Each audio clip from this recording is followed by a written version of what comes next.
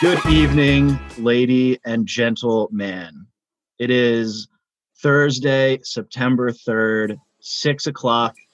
We missed 5 o'clock by an hour, but that's okay. It is not 5 o'clock here, but it is 5 o'clock somewhere. Exciting announcements this week. We have upgraded our Zoom membership, so we now have unlimited meeting time, so there won't be any more behind the scenes awkward editing pauses, which you as our listeners may or may not have been aware of. We have signed up for a hosting service, so we are officially launching our brand, and one day we are going to rule the world. So very exciting stuff in the 5 o'clock somewhere world, and I am thrilled to be joined by the loyal team and all of you listeners. Maddie, what are we drinking? I love that we started off. You sounded kind of like a MTA announcer. It's like no more service disruptions. The trains will run on time. Thank you for not pissing in the actual stall. So this week we decided we're going to go.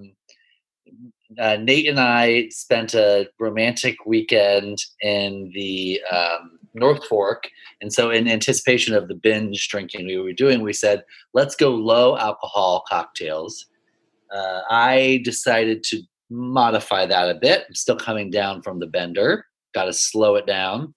I'm doing a modified version of a Campari spritz with a little bit of vodka, some Prosecco, and Campari. So I would say for me, it's moderately low ABV, and I'll take it. What about you? I thought about giving a strong backbone to my Campari Spritz, which I am also drinking. And in my own way, I did do that because you're supposed to put soda water in it. So it's Campari, sparkling wine, soda water. Mine doesn't have any soda water in it. It's just sparkling wine, so it's not going to floor me or anything.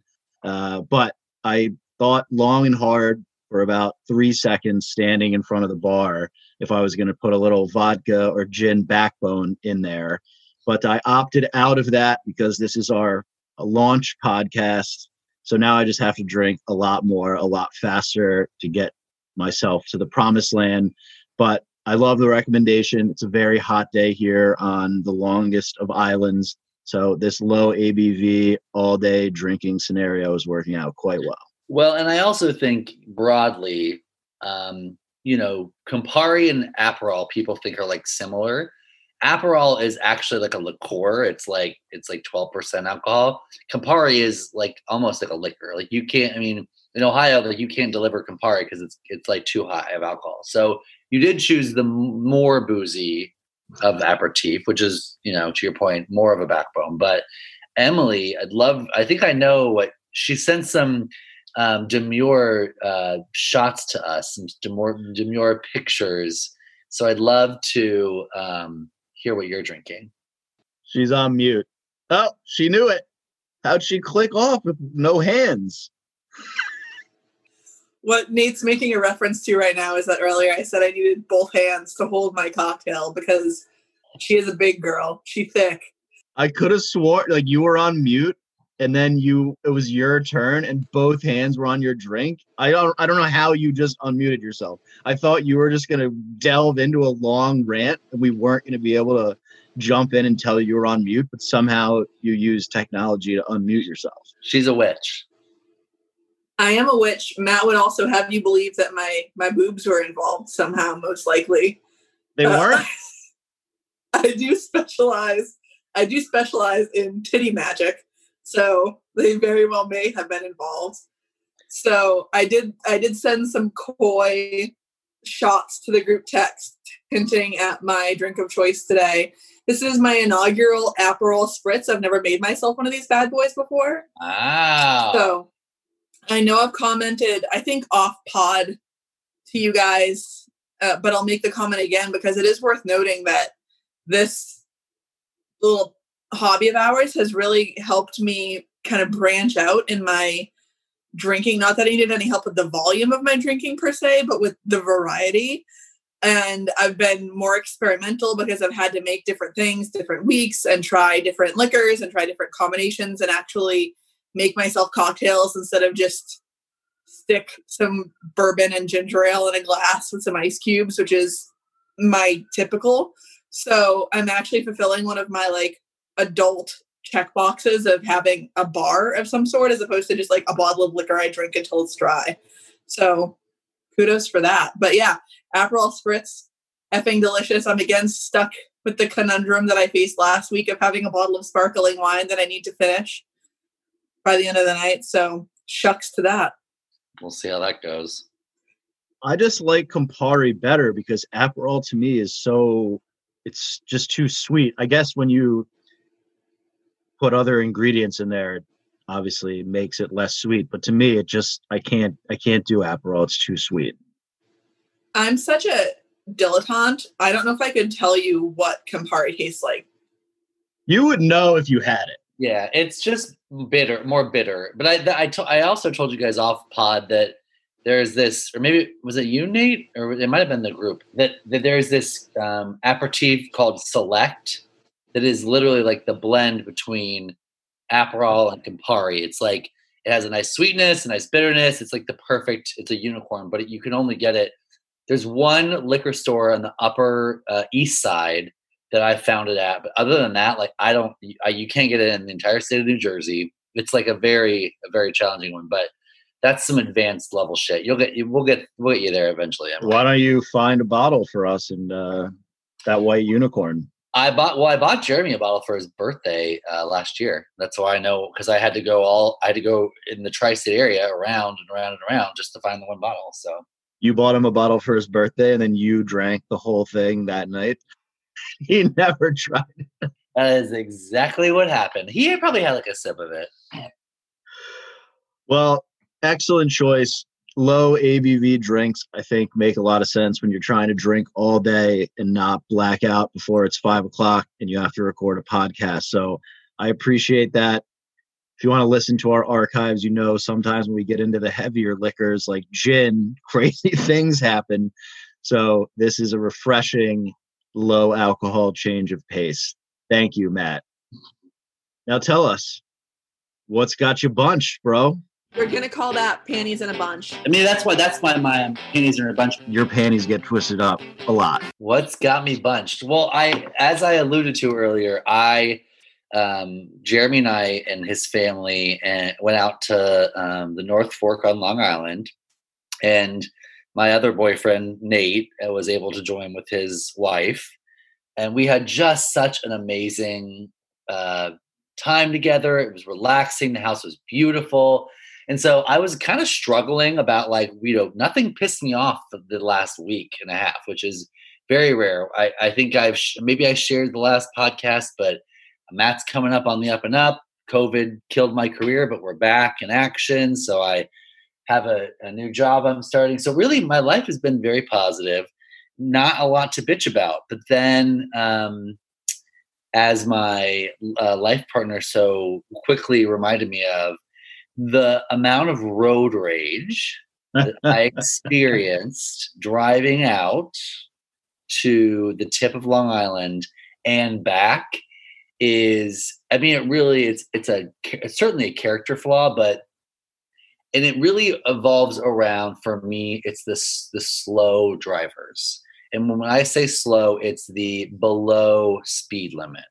And so for those of you who have gone out and to the depths of Long Island, it is a long drive only because, you get to a certain point and you're driving like 35 miles an hour for, 30 miles.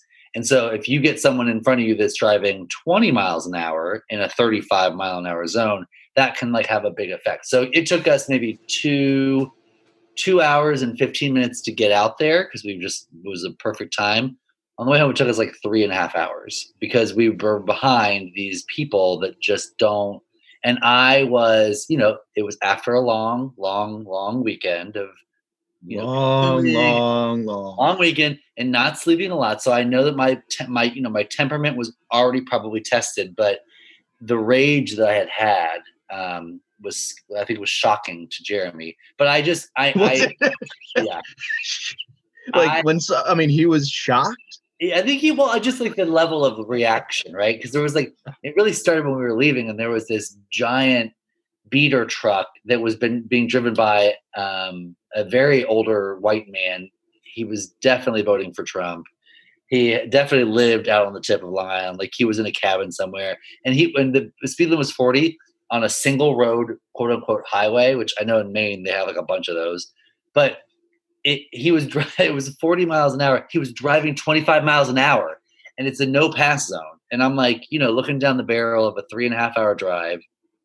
So every turn he made in front of me was the turn I had to take. And I about snapped. But thankfully, Jeremy packs some granola bars. So like just shoved a granola bar under my tongue because my blood sugar was obviously getting low. I don't know. And I'm trying to think too, like, I know you have both driven with me many times. I don't think I've ever driven with Nate because he's never had a car. I don't even know if he has a license. And Emily, I do. Oh, do you? Okay. I've never driven with you guys. I can imagine Nate's rage. I can't. I'm a little bit on the tip of. It must have been the gin episode because this has been one of my panties in a bunch prior to is driving. So we won't get into your lack of memory that I have also discussed my road rage on this podcast before. But that being said, a new temporary resident to the Long Island area. The Long Island Expressway, aka the LIE, is a cesspool of people who have no clue how to drive. Like, I get mad. I thought I used to get mad on the Jersey Turnpike at 95 in Maryland, but the LIE, there's an HOV lane that people still think it's okay to go 50 miles an hour in, but then everyone is just all over the road. There's some people who are there's the most psycho people swerving in and out of traffic. And there's also people who are going 40 on a 65 mile an hour highway. In Jersey, it's not as bad as the LIE. That's all I have to say. No. So Jersey, it's the opposite, right? Like they do the Jersey slide when you're you're on a 5-lane highway and you're on the far left lane and you will just slide across all 5 lanes to get off the exit. Like they're psychos here, which I can relate to. I appreciate it. I understand they got a place to go, but just the level of just like, I don't walk slowly. I don't drive slowly. So and I do know you brought it up, but I just, given that I was in your neck of the woods, I thought I had I don't drive that often anymore because of coronavirus. So I thought I was going to be okay with it. I was not. Emily? What about you? Country roads take me home. It's just horse and buggy country up here. So we've just got wagons. And you can't speed past a wagon in the left lane. You can. Sometimes you bump wheels with another stagecoach traveling from that's Portland how people die. Yeah, we have stagecoach accidents, but there's the occasional mule theft, which really adds drama and some flair. Yeah. But other than that, road rage is pretty much kept at a minimum, especially since you're not allowed to make eye contact with one another. Well, and I don't want to conflate all of this, but I will say too, I think there is a hardcore correlation with people that don't like being late and their proclivity for road rage, and people who don't mind being late, right? Because I feel like if you don't have that pressure of I said I was going to be there at 6, I need to be there at 6. What does it matter to you if you get some country bumpkin in front of you and it's another 45 minutes, right? Because and I'm not calling you out, Emily. I'm just saying, I do think there is a level of that. That was my other secondary, which I'll say for another time. Being on a group trip, you realize how much of a psychopath you are when it comes to being on time and orderliness. So I don't know. I just think that that's also a thing. Emily's a free spirit. She is a salt witch. She, goes in and out with the tide. So for her, it's if a buggy breaks down, she'll hop on the next buggy. But for me, it was surprisingly aggressive. I will say. I like how you say that you don't want to conflate things and then you just make some really broad assumptions about behavior and personalities. I think that there is a correlation between being type A and being punctual and having road rage. Yes, I think there's a correlation between those three things.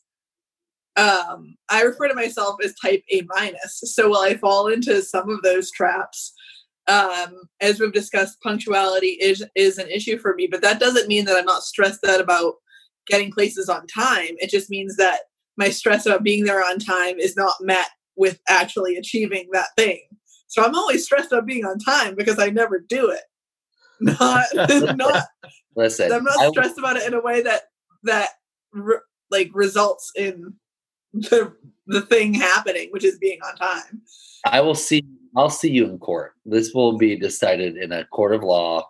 So listen, most of the time I just swing my hobo bindle over my shoulder and head on up whatever dirt road is going to get me to the nearest farm stand. So you swing your what? Hobo bindle. You know what a hobo bindle is? I think it's like a stick with a sack on the tip. Is that like on the end? That's it.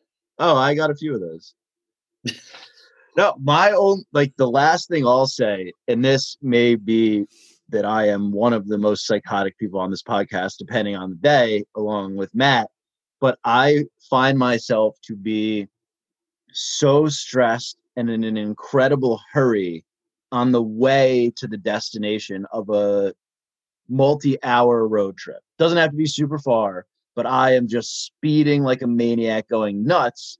But then on the way back, most of the time I don't think I could care less. Like, I don't know if it's because the goal has been accomplished of being where I was. And then, so Matt's argument is converse of that, is he was getting very angry on his way home. But I'm usually way more chill. Like, I'll be going 95 in the left lane, swerving around people on the way. And on the way back, I'll be in the right lane going 40. And my wife is like, what? Yeah. What are you doing, bro? I can see that. But I will also, and I know that this is why we are on this podcast for 17 hours, because I feel like we just keep going in. I am just going to also call a little bit of bullshit there. Maybe once you get on the road. So Nate was going to come out and spend the day. I'm only talking about on the road. I was 2 hours late getting out on the road. He texts me and I call him and he's legit. I have gone for a 5-mile run. I'm on speakerphone. His wife has gone for a 5-mile run, and he is very clearly just waking up around the time that he's supposed to be on the road. So you're saying activating it is not a motivator, but as soon as you get on the road, correct. Then okay, yeah. But to be fair, I was asleep until 20 minutes before we were supposed to leave, but I was ready when we were supposed to leave. Right. Whereas my life partner was I mean, we're not calling out anyone here. We're not naming names, but she looked great though. I slept right until the last minute, like I love to do. See, I feel like I'm with you on I'm on the energy of like I want to get to wherever we're going, but I also, especially after a few days, you're like, I just want to get home. You know what I mean? Yeah, like, true. So I'm also more pleasant on the way there because it's like exciting. We're going somewhere. By the end of it, it's like, I just want to go home. So I see both sides, I guess. Emily, what you got queued up? So who's the next recommender? So I'm going to recommend the new recommendation for this week, unless you want to talk about driving more. I think that we've covered all of our bases when it comes to transportation. This is like the third or fourth time. I'm not sure where these podcasts will land in order or in what orientation listeners will get to experience our various driving conversations. But we've talked about road rage a lot. We've talked about driving a lot. I think we've covered our bases. We've established that I live in the middle of the woods in a hut made of candy. And then the only measurable travel that I take is while I'm luring orphans to their death. So outside of that, my cue Hansel and Gretel. Yes, mate, that is exactly what I was referring to. That was a nice little about face full circle back to the witch reference we made earlier. I'm glad that you're all nice and brushed up on your speaking of weird witchy things, my recommendation for this week that I had in was curious little documentary I watched on Amazon Prime called Stuffed. Amazon sponsor us, give us that Bezos money, about taxidermy. And I am a big fan of the Weird, Wild, and Wonderful. As my beloved co-hosts know, I'm into some quirky shit, sometimes bordering on macabre, and this definitely fit the bill. I think, especially as we enter what I refer to as spooky season, which is the scientific name for September, October, hell, maybe into November, those chilly autumn months where we start thinking about Halloween. It's an excellent watch for this time of year, and it's all about the modern field of taxidermy and the kinds of characters that you find in it.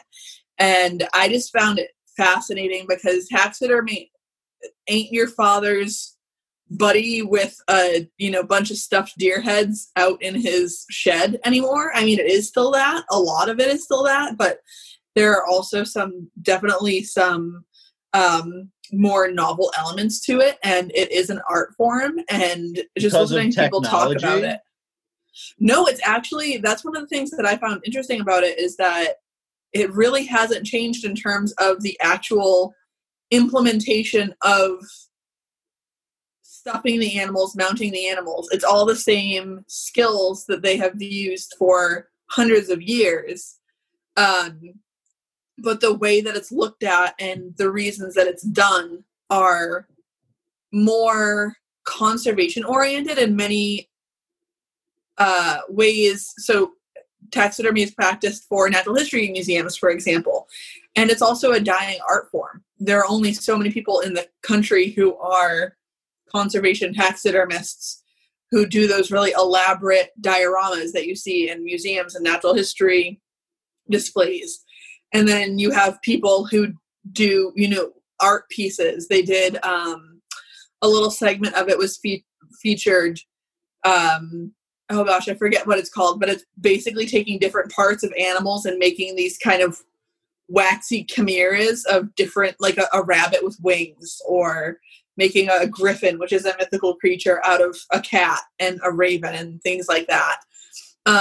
And so there's also an artistic element there. And then you do have people who are just in it for the love of big game, displaying big game, that kind of thing. But it's just a really fascinating watch in that there's this really broad swath of humanity that you get to hear from, very interesting characters. I would say it's fair that anyone who is taken with taxidermy is to become an expert in the field is definitely doing it for the love of and passion of the field. I don't think it's a terribly lucrative business or industry.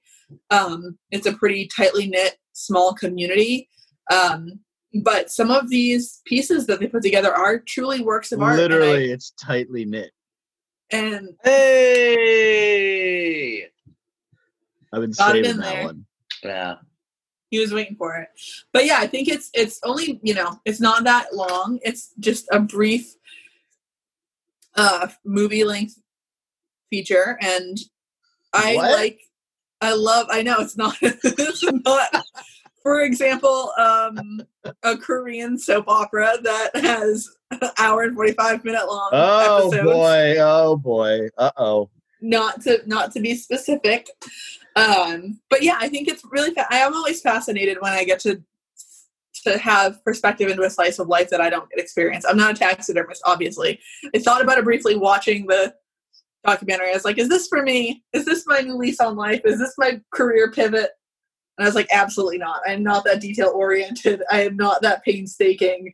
Someone who is anywhere from 5 to 55 minutes late for everything and spills on herself every single time she eats a meal should probably not be sewing up hummingbirds with dental floss.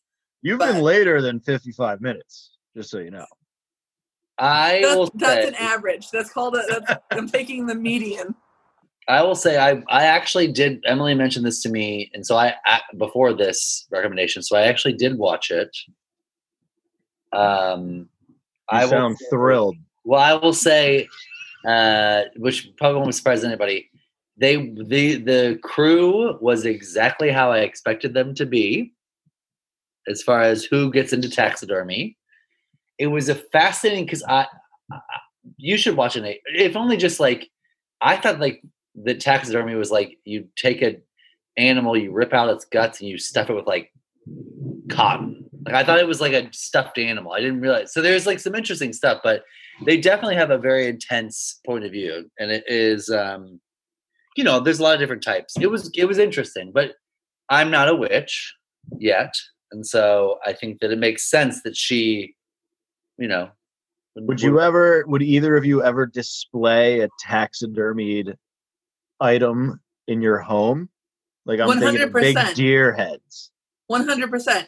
Oh, one of my dearest friends has a stuffed moose head that he claimed from his grandfather's estate, and I'm just riddled with jealousy that he has that in his life. And he has like an 800 square foot apartment. Like I'm not sure where it's going to go, but yeah, 100%. The holidays are coming up. I hope that's what I'm getting from the pod hosts. What else was in his grandfather's estate?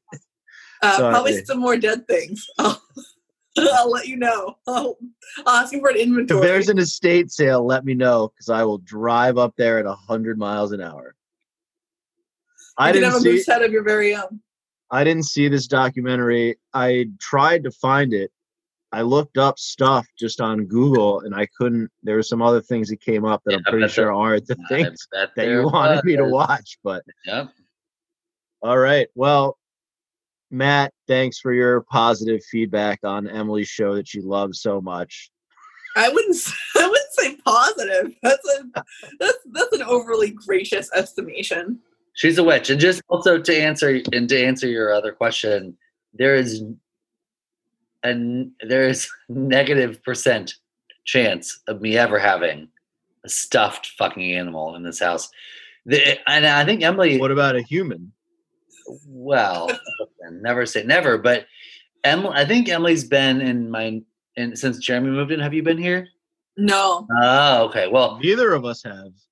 Oh, you haven't either? Oh, so no. When Jeremy moved in, he is the best taste of anyone ever. He is like but he curates for like a Architectural Digest, and the only thing that we have ever thought about, really, he has this sculpture which really could be considered a inorganic taxidermy. It's like a piece of like burnt like wood, like a piece of like fossilized wood that is like on. That sounds sick.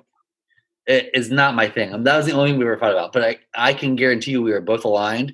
There will be no there'll be no animals in here, dead or alive, to start, other than maybe a child. But like, no, we're not doing a bird head. That could be like a good rustic. No, like a second home rustic theme. No, that is not our aesthetic. That is not what we do. The only dead animal will be like a faux fur, like polar bear throw. But like, no. Oh yeah, because that's less tacky than having a dead animal. You're gonna have no. Listen, now hold on, Nate. Could you not see? There was I think there was like a faux fur throw in the house in the Hamptons. No. You think I noticed that shit? But I'm saying you could see it there in that space, like that stoic, like dead space. A real polar bear or a fake polar bear? We don't kill polar bears here. They're an exterminated species. I mean, an endangered species. Also, just for everyone, this is the first. It's 6 p.m. Nate and I have a very long night. We have a Final Fantasy draft. He's already saying exterminated species. So what the rule is, I think I'm going to run the train on him this year in fantasy because he can't even pick out. Every Maddie, year. You just referred to it as a Final Fantasy draft, so I don't know what kind of fantasy football y'all are playing. But I was second. Listen, I was second place last year. You're about neck and neck right now with the exterminated species in the Final Fantasy draft. I always saw Final Fantasy. I don't know why. Every year he says the same thing. Every year. He texts me, when's the Final Fantasy draft? I'm like, I don't know if you have a conflicting calendar appointment, but we only have one draft together. Fantasy football. It's the FF. It's the alliteration. Anyway, we're done with the dead animals. Thanks for that, Emily. I'm probably going to try and remember to watch it, which may or may not happen. I was interested in it, so we'll see. But thanks for what you had queued up. I'm queued up next week, so you'll know what I've been doing, which is weird and creepy probably, but we'll talk about it anyway. Definitely. So now we're all stuck on certain things. Who's going to be stuck on it first? Matt, what are you stuck on, you little bitch? I am stuck on. What is it? Can't let it go. What are you stuck on? You're stuck on it. Tell me what you're stuck on. Matt? So as I alluded to earlier, I am gainfully employed again. Very excited. Obviously, we're all in the remote world. And so Jeremy and I, we live in a very a fabulous one-bedroom, very large one-bedroom apartment, but it's still a one-bedroom apartment. And so we have a desk in the bedroom, and then we have a kitchen table. But I wanted to set up as just another little space so we could have our own separate workspaces. I cannot tell you the lengths that I have gone to find a desk to be delivered, to be picked up in the next 2 months. And I understand why, right? It's because everyone's working from home, but we're talking, remember in the beginning of the pandemic, it was the toilet paper wars. It was the toilet paper Hunger Games. It is now the writing desk Hunger Games. And I understand why, but it is so fascinating to me that an entire industry, we're talking IKEA, Wayfair, All Modern, Target, West Elm, every single possible vendor you could think of, completely sold out. Completely. You know about the Wayfair scandal, right? Wait, the political one? With the how much have you been on Wayfair? Because I'll sell you a desk for $15,000. No, that's your QAnon shit. We're not going into that. Wait, is that Wayfair or was that another furniture? Wayfair. Wayfair. This shit. We're not talking about that. Matt's been on Wayfair a lot. I told you last time I do it, but for me, I understand the principles of it. But I guess we're in, especially in the greater New York area, the Northeast coast. We're on month 6 of this pandemic, and there is not. I mean, you can shit in the streets. There's plenty of toilet paper, but there is not a desk to be found. You try Craigslist, or you don't want to use desks? No, that's not my thing. For me, it's just fascinating because it started as one, and I was like, oh no, there's no desk here.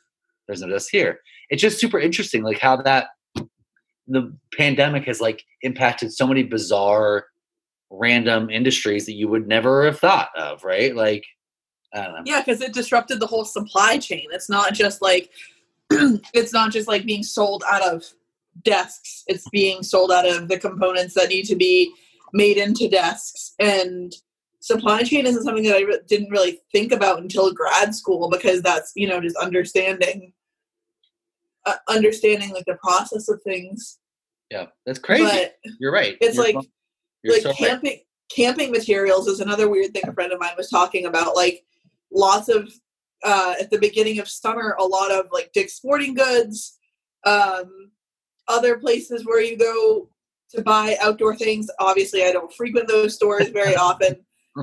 They were all sold out of tents and camping materials and equipment, because everyone was well, we want to take a vacation, we want to get outside this day, we want to have something to do, but because everyone had the same idea, it disrupted the supply chain and they weren't able to restock, so inventory just completely plummeted. And yeah, it's very, I will save my rant against late stage capitalism for another day, 3 more Aperol spritzes in, but it is a very strange side effect of that.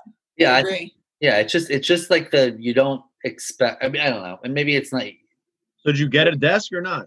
No, there are no desks to be had.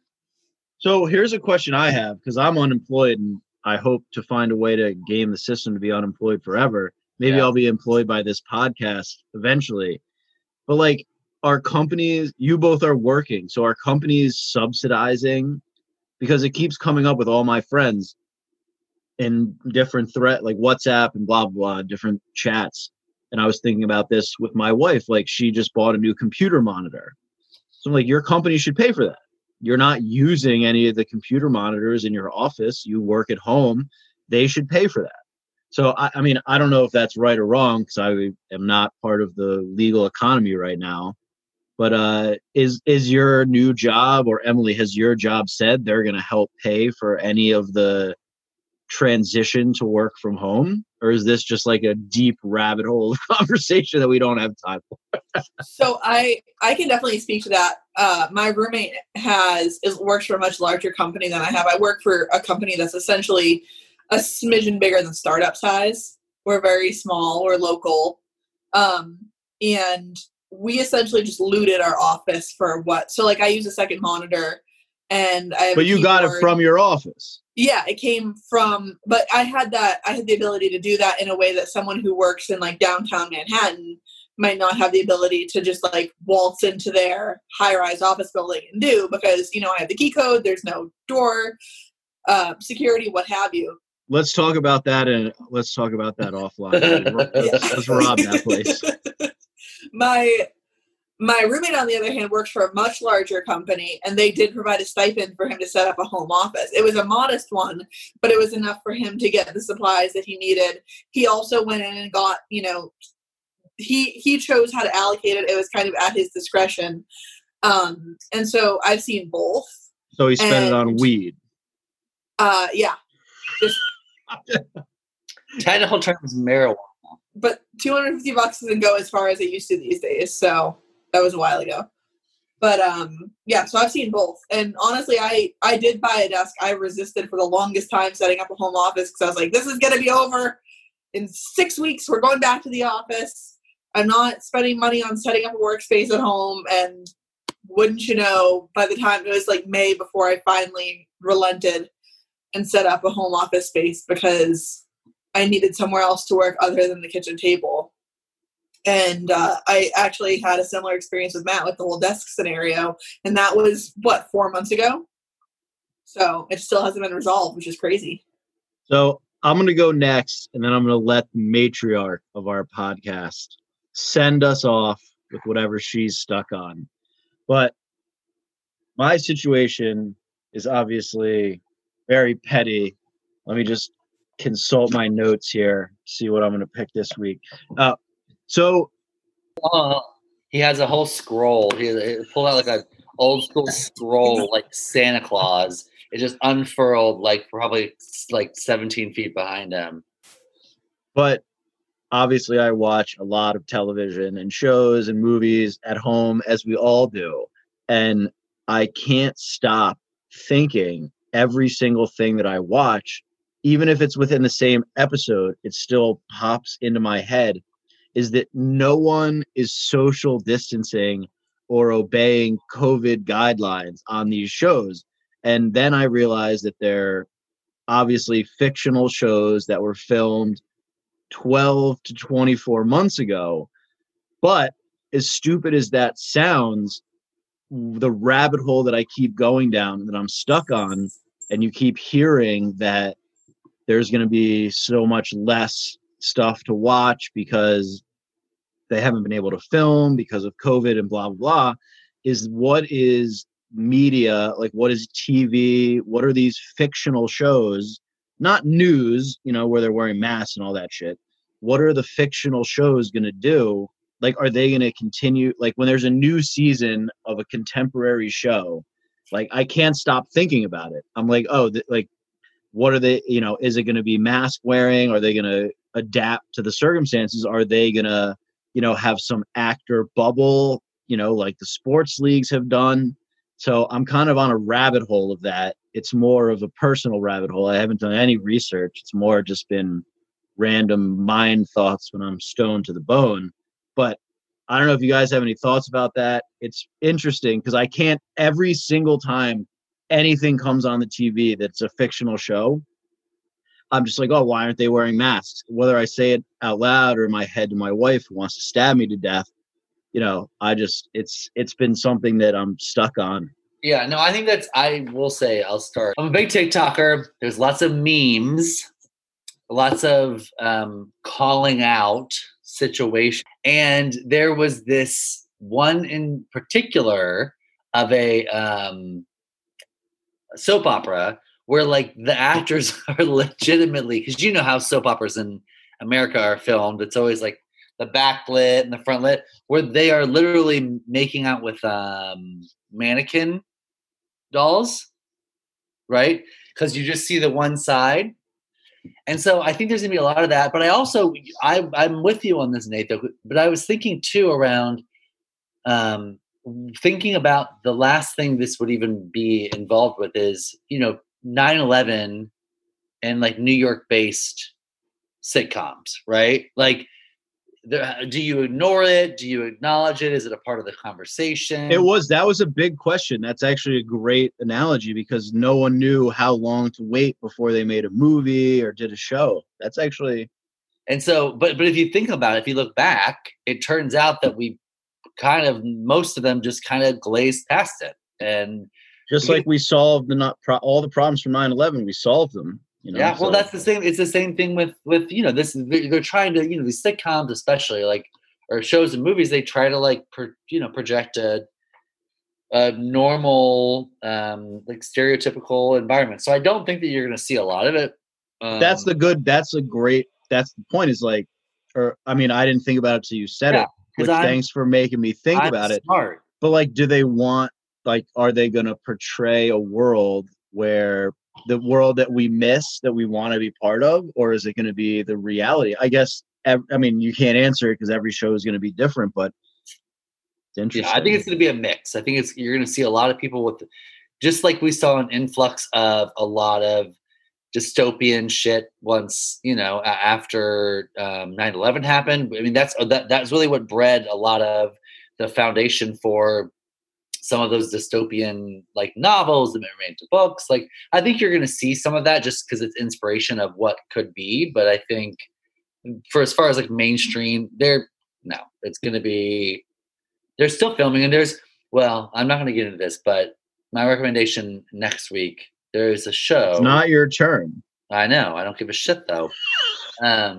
Called The Circle, which this isn't my recommendation, but there's a show called The Circle. It's on Netflix. It's very fascinating. But they're filming it right now because of the basis of it, just like a Big Brother, right? Big Brother can be filmed right now because you're basically quarantining for Alone. I would love to be on Big I know Brother. you would. Alone can be filmed right now. I think it's shifting the production, typology, but yeah, it'll be interesting to see what kind of media, obviously the 90s were the era of the sitcom. And then we had a lot of more intense long form. I'm sure there's a better name for it, but long form legacy style, HBO dramas that came out of the mid thousands on up.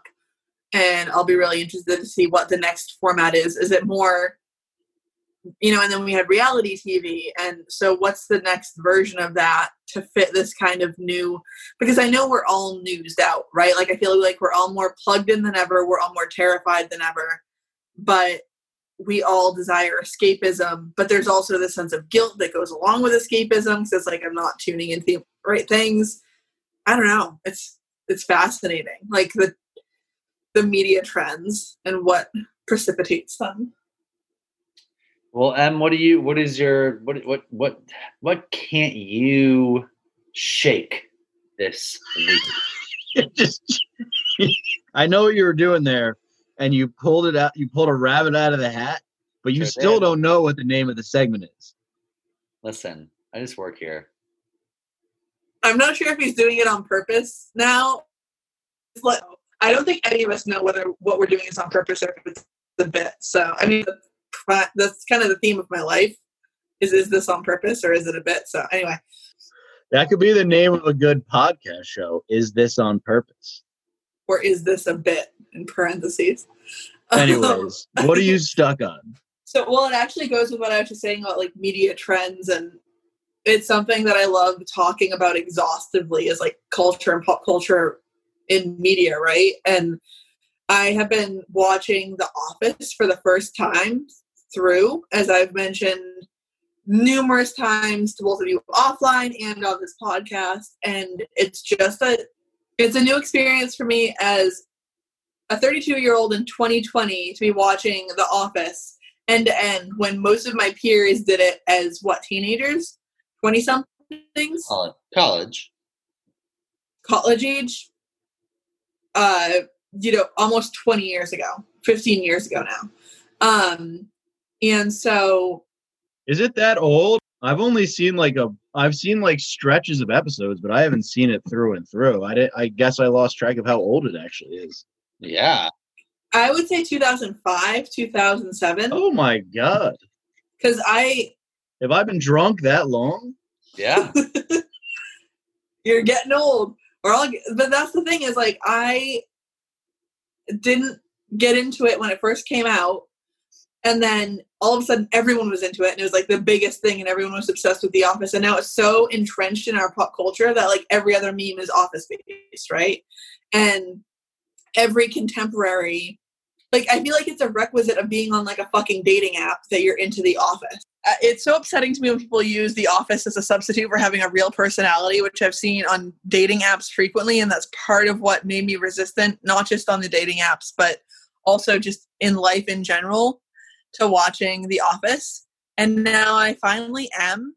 I'm would I like this more had I watched it when it was a thing? Do I not find this as funny as I would have if I weren't watching the joke for the millionth time because I've seen it be made into a meme for 10 years? I don't know. I'm having a really hard time wrapping my head around whether I actually hate the character Michael Scott and whether I think that he's incredibly overrated or whether I'm just being a fucking curmudgeon and need to get over myself. I don't really have an answer for you, but it's always funnier to watch The Office when you're stoned. Maybe that's what I'm doing wrong. I think you're coming at it too serious. Yeah, I'm just going into it sober, which is the wrong way to approach most things these days. It's also bootleg, the first few seasons before it got famous are kind of bootleg.